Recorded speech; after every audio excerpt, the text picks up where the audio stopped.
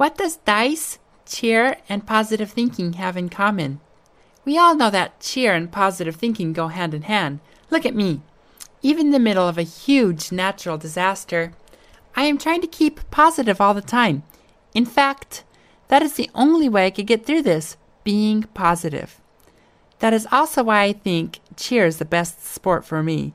There are few other sports out there where you're required to keep on smiling, even after having somebody land on your face and break your nose.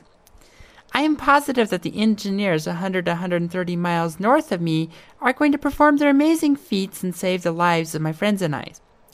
Without a doubt, we're going to be all right, and my home for the last 7 years will come out stronger than before. So yes, I am practicing cheer and I am positive, but where do the dice come into play? Why dice? Last week, I've been using dice to demonstrate the powers of positive thinking. I've tried this experiment using dice over 10 times with many groups of people, and it has worked 100% of the time. Here's what you do. Take 2 dice. With 2 dice, the maximum number you could roll is 2. The minimum number you could roll is 2. The maximum is 12. The median is 7. Break this range into 2 categories. A lower 2 to 7 category, and an upper 7 to 12 category. Next, pick one of the 2 categories. If you pick the 7 to 12 category, constantly think about rolling the dice 7 to 12 as a 7 to 12. Roll the dice 50 times and keep track of the number you roll. If you roll snake eyes, don't worry about it. Just keep thinking 7 to 12. After you finish your 50 rolls, count the number of times you rolled the dice within the 7 to 12 range.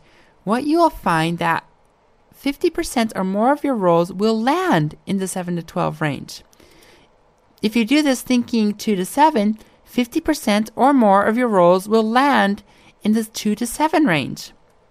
Again, I have done this time and time again with many groups of people, and it has worked 100% of the time.